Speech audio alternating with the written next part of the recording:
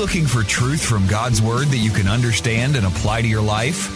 You'll find it today on Make It Clear with Dr. Stan Ponz. Listen now as Stan makes it clear.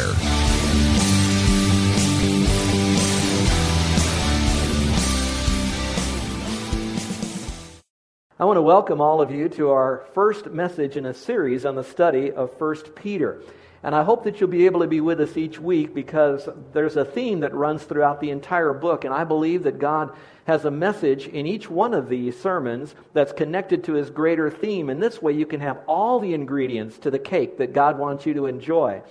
While we will be talking about discouragement, it's not my desire to make you feel more discouraged. It's my desire to bring you the Lord who is the great mood lifter during your times of discouragement. Any of us living here in Hawaii over the last few years, we have a lot of earthly things we can look at that might cause some discouragement.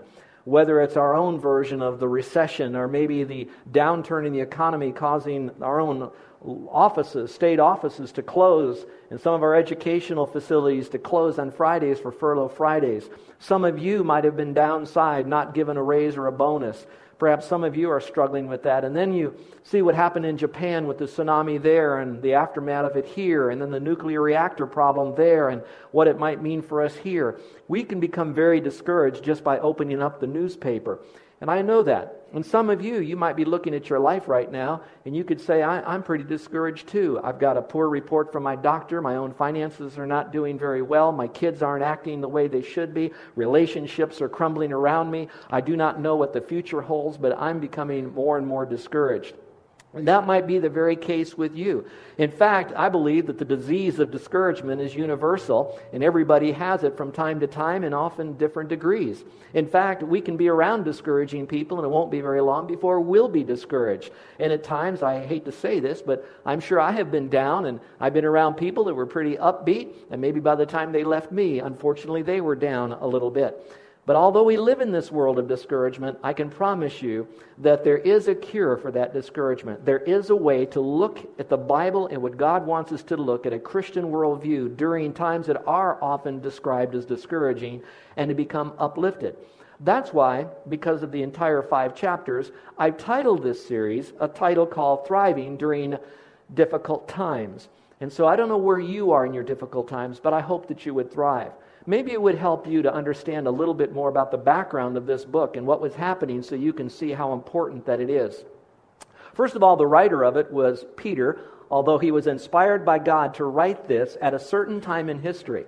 And God could have had this material given to any other writer, but He chose Peter. Probably because Peter, he had some discouraging times in his own life by choices that he made, even when he made right choices, and then he got thinking differently about it, and down he went. So you could look at his life as one being one of discouragement.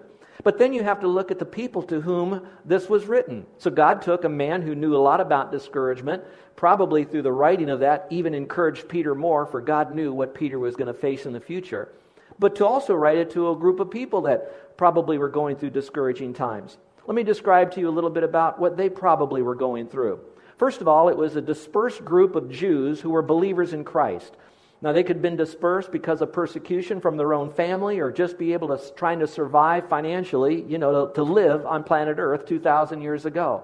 But in any case, they were struggling with their new faith. They believed it. They got excited about it. As soon as they began to tell others about it, there was a major pushback to the point of being marginalized where that they were scattered. And so you can imagine how discouraged they would be. So they were discouraged because of their faith, but that faith brought a lot of aftermath. They had to move around. Think about packing up your family and moving from place to place, trying to eke out a living just to survive, let alone to put some investments together so you can retire when you're 70, things like that. So he was writing to that.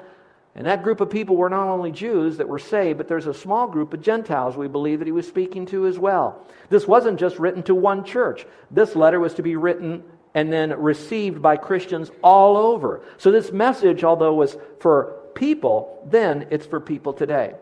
Now let me say this if you don't mind. I struggled with a little inner tension as I was preparing for this message. I just built a case for people that had a pushback because of their faith. At the same time, I was trying to make a case that because of that, they were struggling with some of the issues of life. And the reason I did that is because I feel your pain, and I live in life too, and we all struggle with this. But if I really want to be true to the Scripture here, It wasn't talking to people who had to deal with a family member who had cancer. It wasn't specifically written to a group of people because they were struggling with maybe some finances or a loss of a job, or maybe one of their donkeys were dying or something. But it was written to a group of people who, because of their faith in Jesus Christ, chose to live a radically different lifestyle from the inside out. And they knew that once they chose to walk with God, their whole world would change. And they were discovering for the first time what real persecution was all about. So now I speak to you from those two angles to begin with. Maybe some of you are a new believer, or maybe you've been a believer for a while, but you've decided now to really live for God. I hate to tell you this because I don't want to discourage you, but I promise you that there will be discouraging times. I was so elated when I trusted Christ about 11 o'clock at night, only to have my joy dashed when I would tell my own dad at 1 o'clock in the morning. And then I would go to school so excited that I know I'm going to heaven and others could too, and have my friends push back against me and mock me so much. And then I remember my whole life began to crumble. So I began to even question my faith. That what I believe, is it really true or not? So I could look at that. And so some of you might be there. I don't know. Now there could be a group of you in here that are saying, I'm not so discouraged. Everything is okay so far. I mean, little problems of life. Things happen once in a while, but I'm doing pretty good right now. Let me go back to when this was written. This was written again by Peter under the inspiration of God, which means God wanted him to write it to these people at this time in this location. Where was he writing this book from? He was writing it from Rome. Now, Rome was just a big, important city in the world in those days, but something very soon was going to happen. And that's what's so important. Because Peter was there, and I'm sure he had his hands on the pulse of the political arena, as well as the spiritual arena as its declension there, especially its beginning attack on those who would be called Christ followers, or Christians, or followers of the way. So he's starting to see those storm clouds coming on the horizon. And I can only imagine that God took Peter in inspiring him to write this material because God knew ahead of time there was going to be a horrific persecution of Christians at that time. But the Christians didn't think that. They were going through some tough times, but nothing like what would follow. It wasn't long before in 64 AD that there was a great emperor, at least in the world's eyes, by the name of Nero. He hated Christians so much that he lit his garden by taking Christians and impaling them upon a huge pole and lighting them. And with the flaming bodies of blood-bought, born-again believers, he lit his garden. And then a massive amount of persecution went on. But that all occurred after this book was written, and after it was then sent out to the people that were there. Now, why am I building that case? For some of us that say, I have some problems in life, but it's not too bad, it's quite possible that you are going to be facing some tremendous issues that could bring about a crumbling of your mood to a level of discouragement. Now, I'm not going to be a prophet of doom, but I think all of us know that our country is not the same today as it was 10 years ago or 50 years ago. We also know enough Scripture that says in the last days it seems like there'll even be more and more sin evident and freewheeling. I don't know how bad it will get, but I know it can come. But let's not just talk about what we see in the political horizon and how the Christians are being marginalized, whether you are a vocal, visible Christian or one who just chooses to live a life with honesty and decency and integrity, maybe a Christian worldview, not knowing so much that it's found in the Bible, but it's just the right thing to do. But the worldview is so different with relativity out there going on, and now you're going to struggle with that. I don't know. But I know that God led Peter to write this book, place these truths in his heart, came out in a writing, preserved for 2,000 years, and I'm speaking today in 2011 to people that, for whatever reason, God brought you here to hear this. I don't know what your future will be. I don't know if it'll be because you have decided now to live so much for God that your career could be in jeopardy, that your family relationships could be challenged, or even your economics could come to a point that your lifestyle drastically changes. And I don't even know if maybe you might even lose your health or life for actually speaking Christ. I don't know that. I don't know that maybe that God for you is going to allow some things to happen into your life that you didn't plan. But God wants you to have this book in your heart. I remember this last week on Wednesday The people who woke up in the mainland, in Alabama, Tennessee, Georgia, Virginia, they had no idea that a horrible tornado would go for so many hundreds of miles on the ground and wipe out so many people's houses and businesses. And over 350 people died, and they're still looking for bodies. They did not know that when they woke up. But it's to those people, to you people, to those that are struggling because you're now taking a stand for your faith, I want to bring you hope. I want to bring you some ways to think that are biblical that'll carry you through it. What I cannot bring to you is this. I cannot bring to you how that your money is going to get better and you'll get richer. I cannot bring to you a promise that you won't have cancer, or if you have it, you'll get over it. I cannot promise you that when you start speaking the name of Christ, everybody's going to fall down around you and love you and hug you. I can't promise you that. I cannot promise you that you will not be affected by the next earthquake or tsunami that could wash upon our shore. I cannot promise you that that won't happen. But what I can promise you is the hope that's found in Christ. I can promise you a way to think that could create a heartfelt attitude that then will produce a behavior that will help you to go through this in such a way that others could look to you and want to go to the source that made you that way, and that would be Jesus Christ. So it's my heart's desire that this message would affect all of us. And folks, you can only imagine that if God wants me to share this with you, and He does, that He wants me to go on a journey of the same issues of life that many of you will go on, and I don't know what it is either. And I only pray, and I say this very tenderly, a little fearfully, that I will be strong enough to be enough of a model to you that these truths work. But I want you to know this has impacted my life more than I can ever tell you. And I don't know what holds the future, but I know who holds it. So that being the case, let's go now into our study of 1 Peter chapter 1, and we'll just cover a few points today, and every week we'll build on it. Next week is Mother's Day, so I have a special message for mothers, but we're going to go to this book, and I hope it's an encouragement for you as it is for me. Now, I'm going to leave you with 3 basic truths today. Again, I'm a little bit nervous about this because I'm speaking not to a group of brand new believers. This audience here is filled with a lot of Christians that are older, seminary people even. But here's what I'd like to say to you that are older in the faith.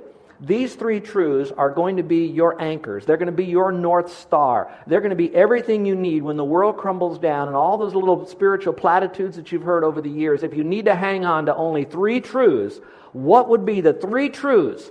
That doesn't mean the other truths aren't important. But if you had to go back to the very foundation, you need to own these. Now, you that are new Christians, I can give you 4 points in a poem. I can have all the songs. I could parade a lot of testimonies in front of you. But you need to get these 3 truths so much a part of your being, because it's upon these 3 truths that we're going to build to the future. Now, why am I so exercised about this? Well, for one reason, God put, through Peter, these 3 truths at the beginning of 1 Peter, not at the end of 1 Peter. So that must mean, again, it's truth upon truth upon truth upon truth. So what are these 3 truths?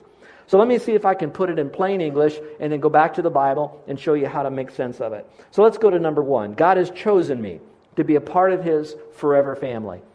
Now you can write that in your notes, but you need to write that on your mind. You got to write it in your heart that God has chosen me to be a part of His forever family. Would you allow me to read verses 1 through 3 to you? Here's how it goes. This letter is from Peter, an apostle of Jesus Christ, and I'm writing to God's chosen people who are living as foreigners in the lands of Pontus, Galatia, Cappadocia, province of Asia, and Bithynia. God the Father chose you long ago, and the Spirit has made you holy. As a result, you have obeyed Jesus Christ and are cleansed by His blood. May you have more and more of God's special favor and wonderful peace. All honor to the God and Father of our Lord Jesus Christ, for it is by His boundless mercy that God has given us the privilege of being born again. Now we live with a wonderful expectation because Jesus Christ, I love it, rose again from the dead. Well, let's go back to truth number 1. God has chosen me to be a part of His forever family. I look at that word chose there. That's a neat word, doesn't it? What does that really mean to us?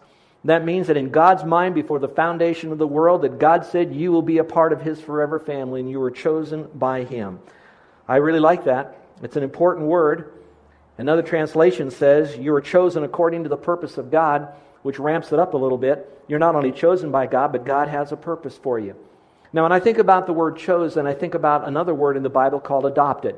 Now, I'm not going to spend a lot of time on the biblical adoption, but for those of you that know anything about adoption, this might help you. Those of you who are new, Carol and I adopted 2 boys, 7 and 10 years old. Now, these boys, I think the Lord allowed us maybe even to have this as a part of the journey of learning as an illustration for you.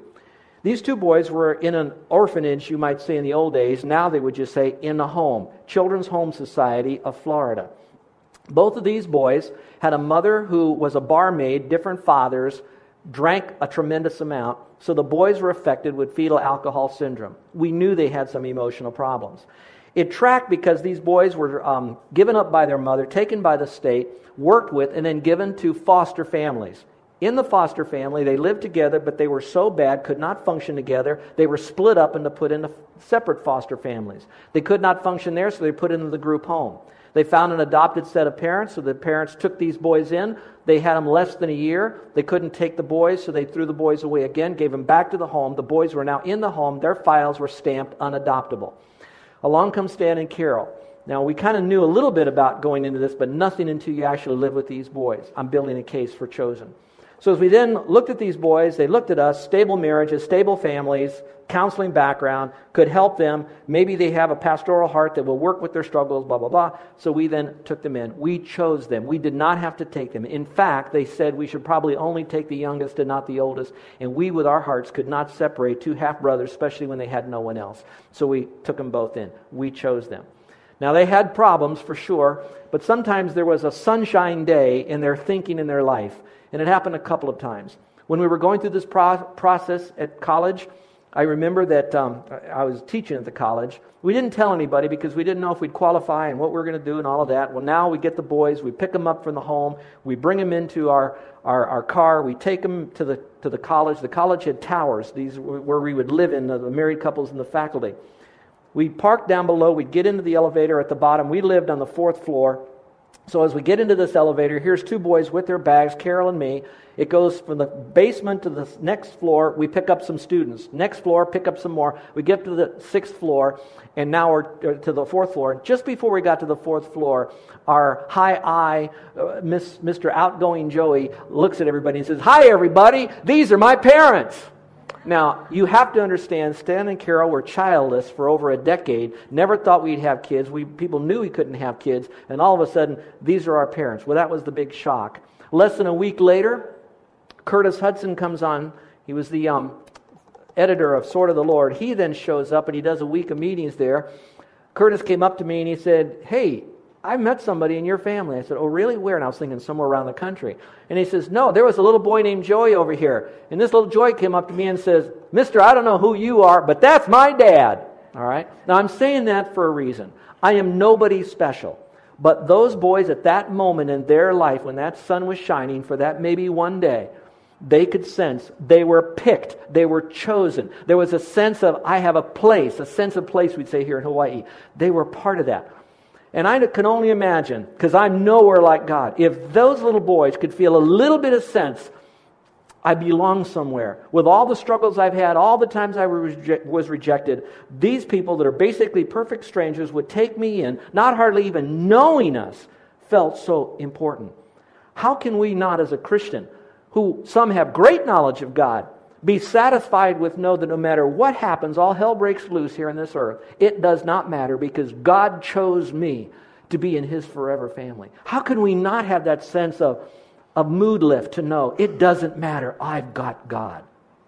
And those of you who are new, maybe we have to have a childlike faith and say, I know that I trusted Christ as my Savior, and I know that there is a God, and I don't have a doubt that He's the only God, but I don't know a lot about God, but that's okay, He chose me. Now, some of you might be struggling with this because you're already thinking, oh, is he a Calvinist? Is he Arminian? Where's he going with all of this stuff here? Well, let me speak to that for just a moment. First of all, there are plenty of verses that will talk about us being chosen, selected, predestined before the foundation of the world and the foreknowledge of God. I could build a big case, and they have been doing this since probably maybe even the Reformation when it became really popular in the Puritan days, etc. I can make a case for that. At the same time, we can equally make a case that the Bible says that whosoever shall call upon the name of the Lord shall be saved. Whosoever believes in him should not perish but have everlasting life. And nearly the last verse in the Bible says, whosoever comes and drinks of the water of life will never thirst again. I had to teach the book of Romans, chapter 9, 10, and 11, and I had to do a deep study on the sovereignty of God and the free will of man. I read both sides of the issue. I went through the Greek. I talked to my people. I went back to the great sages, missionaries. Why would I go back to missionaries? Because I wanted to find out what was their mindset. And it was interesting to find that all the early missionaries, not saying every missionary, but all the early missionaries, they had a tremendous view in the sovereignty of God, that God knew those who would be His. And yet they had this strong belief that it was God's responsibility to decide who He chooses and who He doesn't, but God said that we are to give the gospel to everybody because it's whosoever believes can have eternal life. And that's what sent them, and that's what kept them on the mission field. It was a whole lot worse than many of our mission fields are today. And so as I came to this conclusion, it's not going to help you very much, but it does enough for me right now.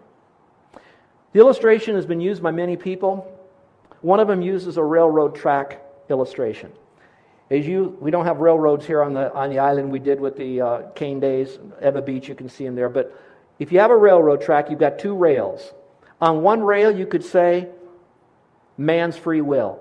It's the choice that man has, that he can choose to trust Jesus Christ as his Savior. Now, that's not apart from God convicting him of sin, bringing him the message of salvation by faith alone, making sure he knew what he had to do in order to place his faith in Christ, but it was his choice to trust Christ. God had to work that up in him. Then you have the other rail, which is the sovereignty of God, that we were chosen before the foundation of the world by His foreknowledge, and so we have eternal life because of His choice. Now, it's interesting, because through life, that train, if it only ran on one track, the track of the free will of man, that train would be pitched into a ditch of, well, I can choose to trust Christ, but that also means that so free will, I can choose not to trust Christ, and then I could lose my salvation. And there are equally many verses that will say that you cannot lose your salvation, and should I have time, I'll give you some so you can take home and study that. So it would pitch us into that ditch of saying that I can believe to get in, I can believe to get out, because it's all free will. If I ride the train on only one rail over here of the sovereignty of God, then it could pitch me into the ditch of fatalism. Well, since it's all of God, it doesn't matter how I live, doesn't matter if I give the gospel to anybody, it doesn't matter. If God wants him, He'll get the message to him. Of course, we don't know who, but it's all fatalism.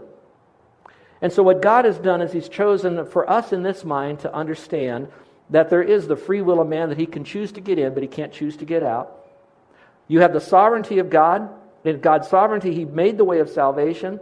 We've been in Him before the foundation of the world, and there's nobody in hell who's not supposed to be there. But they have these two rails, and they do mentally, for us where we are, conflict. Now, if you park in one camp so long, it will eventually move toward a fatalistic thought. If you stay in the other rail too long, it will lead you to believe you probably will lose your salvation if at the very end you don't keep believing. If you, for whatever reason, decide to turn your back on the Lord, and so now you have that problem. So what He's decided to do to keep us understanding this truth of God is that you have the two rails. Now you say, but they don't agree. You're right. And I love the way the illustration that was given to me ends. It says those rails will meet, not in my mind this side of heaven, but those rails will meet and make sense in eternity. So my position is to hold what it has to say on both rails and to believe both of them together, that God has chosen me, but I do have that free will to be able to choose, but not choose to get out. And I think about this. When God chose me, He didn't just choose me to say, hey, you got fire insurance, that's it. I'm so glad it wasn't that. I'm so glad He didn't say, hey, I chose you, you trusted in me, and guess what? I am now your Father. Now that is huge to me. I'm glad that I don't just have fire insurance. I'm glad that I'm a part of His forever family. Would you take your notes and circle the word forever? That's forever and ever and ever. That means God is my Father. And He is the King of kings and the Lord of lords. Do I hear an amen on that? What do you think the result is if He is king, that I'm a king's kid? I'm a part of His forever family. What a joy that is to know. Now, as I look at this passage, if you want to look at it, it's because of His boundless mercy. Would you circle that? Boundless mercy that He let me to be in His forever family. What a joy that is to have, that I could be a part of that royalty. I don't know about you, but if you've been following the marriage of William and Kate, good, I'm glad you haven't. But you know all the pomp and circumstance that goes with that, and I can only imagine what God has waiting for us. What joy that there really is. Notice the last part of the verse. It says here that we have the privilege of being born again. You're listening to Make It Clear with the teaching of Dr. Stan Ponz, founder of Make It Clear Ministries. Make It Clear is dedicated to taking the Word of God with clarity into every person's world. It is the support of listeners like you who make the ministry of Make It Clear possible. You can provide your tax-deductible gift to Make It Clear online by going to makeitclear.org, or you can mail your gift to Make It Clear, P.O. Box 607901, Orlando, Florida 32860. Thank you for helping us make it clear. If you would like to have Dr. Ponz speak at your church or event, please send us an email at tellmemore@makeitclear.org. Thank you, and remember to make it clear.